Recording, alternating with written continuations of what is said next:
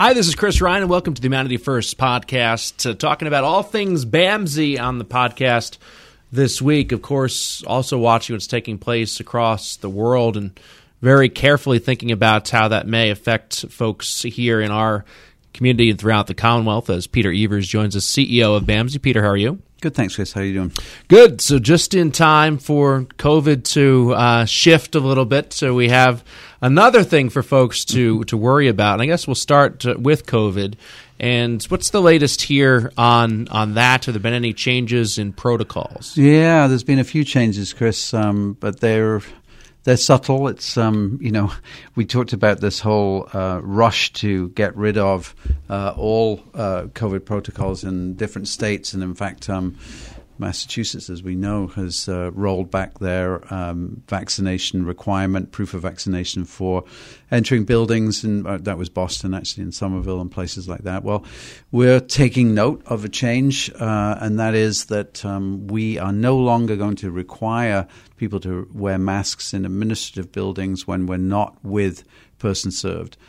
We still are following guidelines that come from Department of Public Health in our facilities, that we will wear masks around person served. And of course, when we have meetings with person served here, like we did with the Person Served Advisory Board last week, we will be wearing masks. And again, this is about protecting vulnerable and medically fragile folks that we work with. What do you make of the messaging around this, where we've talked about the impact this will have on our kids and our society, where we were all in and you had to wear masks even indoors, and obviously there's not as much contagion around now as there was several weeks ago, but you mentioned kind of the incrementalism that you're exhibiting. What do you think is the overall message when you're trying to explain to people, okay, why was it okay to do this then and not now? And do you think that it is confusing for folks? Is the vaccine a big part of it, or does it just overall confounding to even you? Oh yeah, it's completely confounding. I think we just got to think about it in a more nuanced way. So I guess I would begin by going back to the polio vaccine, right? Which I don't know if we've ever done on this show, but it's actually a really good starting place, that we had in this country, in the world, a disease that afflicted people in a very obvious way and in a relatively uniform way, so that if you had polio, there were obvious signs that you were really going to struggle physically with that, and the polio vaccine became incredibly successful. So affects a lot of people in a uniform way, and a vaccine that solves that problem. That's really your best. In some ways, it means that the public knows what the danger is really clear about what the danger is. They've seen what happened to people in a uniform way, and then the vaccine works in probably the best way that we could hope it would. Now, fast forward to COVID in a different political time, because there's no doubt about this that, and I'm not going to take sides on this, but it has been politicized, the wearing of masks, the not wearing of masks. You also have a pandemic that doesn't affect people in a uniform way. Some people get sick, other people don't. We're now finding that maybe there's a trace in genealogy that goes back to why you suffer from COVID, long COVID, or you don't. We also have a vaccine that's developed within months, rather than years of the onset of the pandemic, that isn't appearing to work in the same way that Salk's polio vaccine worked. So people are saying, well, why do I need to have a booster if you told me that this was? These are all things that make it confusing, right? And then it's politicized. Mm-hmm. There are mayors and governors of states who want you to get vaccinated. Who want kids in school not to be masked. It's a whole mess of confusion. And our job here is to listen to the evidence and be flexible, because we don't know what the next version of COVID is going to be, if there is one. I hope to goodness that it isn't. But we have to be prepared to go back into protective mode, or more of a protective mode, if we have another strain of this COVID, which is destructive to our people. Yeah, I don't want to talk too much about this, but I feel like the demand for immediate answers that are 100% factual is one of the main problems here. And I understand, and everybody wants to have information and factual information as quickly as humanly possible, but the construct of time is such that immediacy takes on different meanings, and the immediate response to COVID is a risk and reward analysis, and also trying to figure out exactly what's going to work and what's not going to work. And I feel like that as we have demanded to have accurate information immediately, and that is, once it is proven that maybe we need to take a step back, we need to do risk mitigation versus being completely eradicated. I mean, I think that it's a lot of the problem too is that people speak with such conviction a lot of the time. That's because they know that people are demanding accuracy, so they'll go out and say something that they think is 60% accurate is 100% accurate, and then they get called out on that over a period of time. Yeah, I think it is that confusion. It is that desire to put information in front of people. Is it reasonable for people to expect incredibly accurate information as quickly as possible? Maybe. I mean, we've moved a long way in terms of medical science since the polio vaccine. Technology has allowed us to have information at our fingertips. And then there's so many different types of news outlets that we begin, depending on what our persuasion is, to bury ourselves in the particular thought process of the right or the left. And then you get these massive differences of opinion. Again, I think the best that we can do is just say, here are the facts, and what do we have in common? And hopefully we have in common the fact that we don't want Americans to die in huge numbers again when we've already lost close to 1 million people. And what can we do? And have that debate about difference of opinion. But surely we can all agree that we have to minimize the number of people who are dying.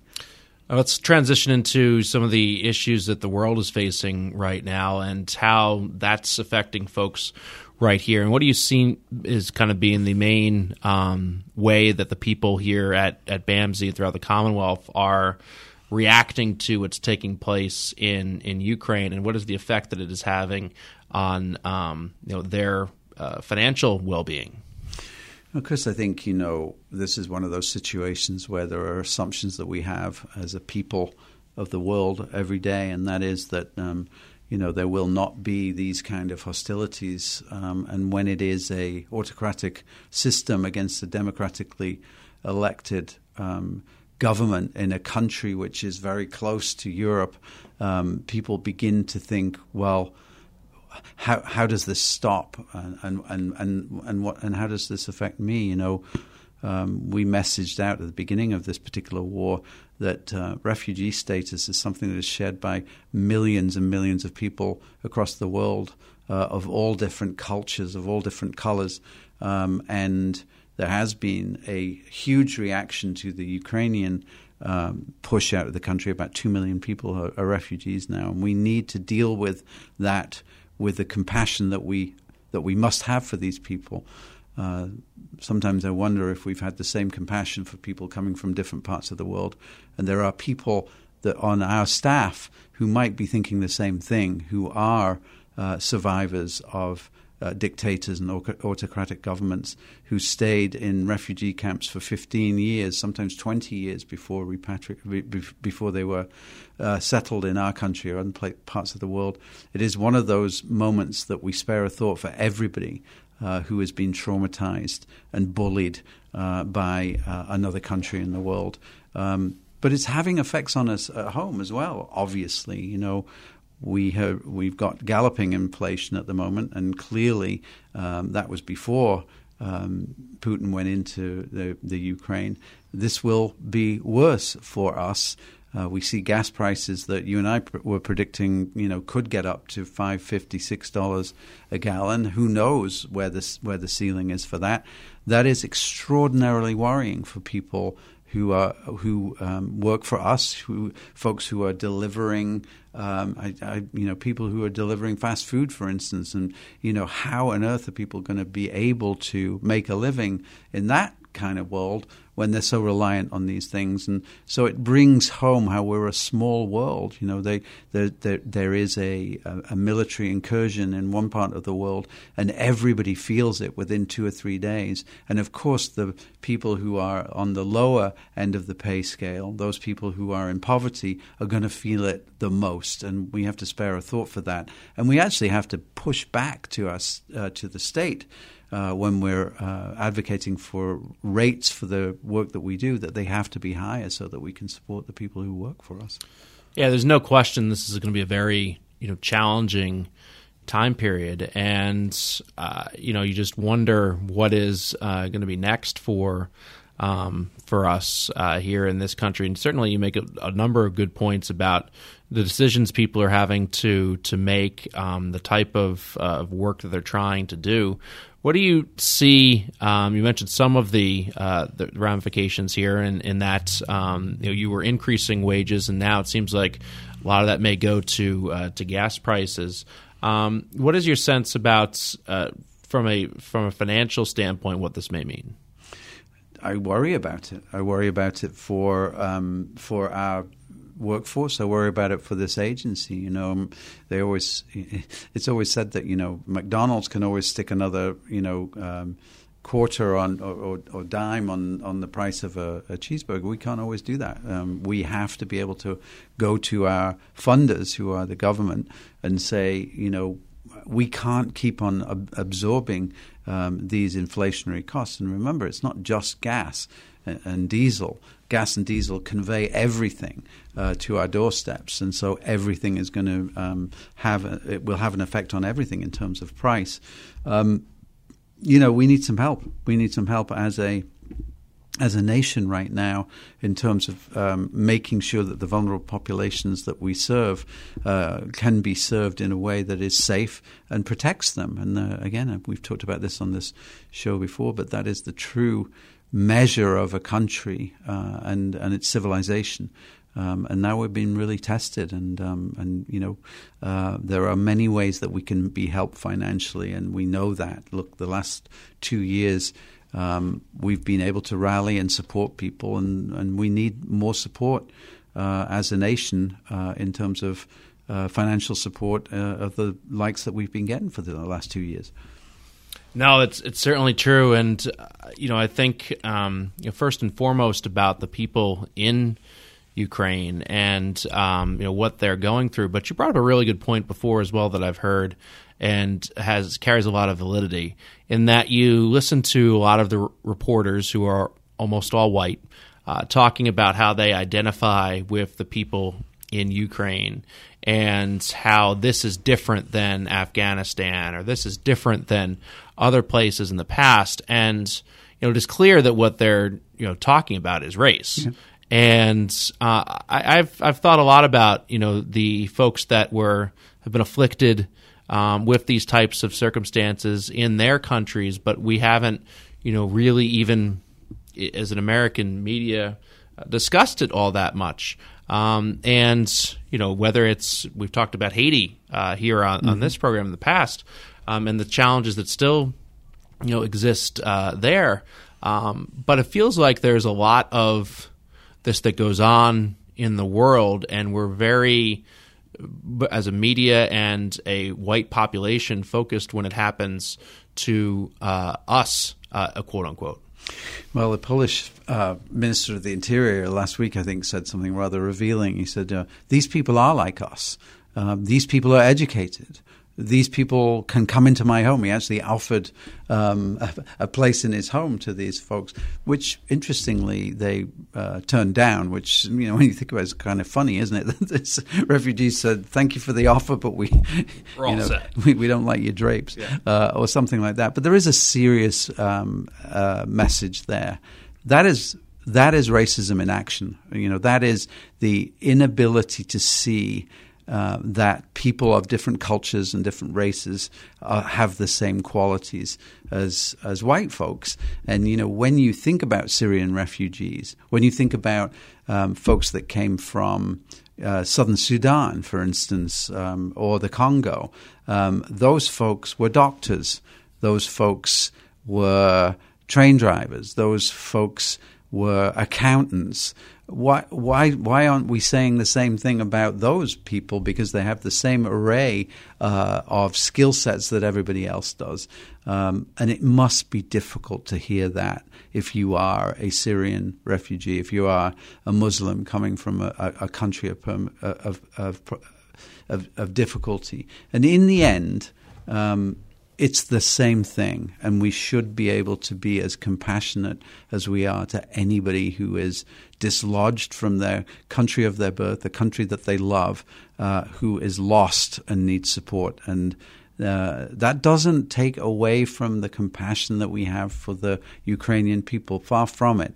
It's just a reminder that we really need equity and we need inclusion in all of these thoughts. Well, I think that's a great point. I mean, and what is it that draws, the attention of a worldwide audience? Is it the size of a nation, or is it an atrocity taking place anywhere?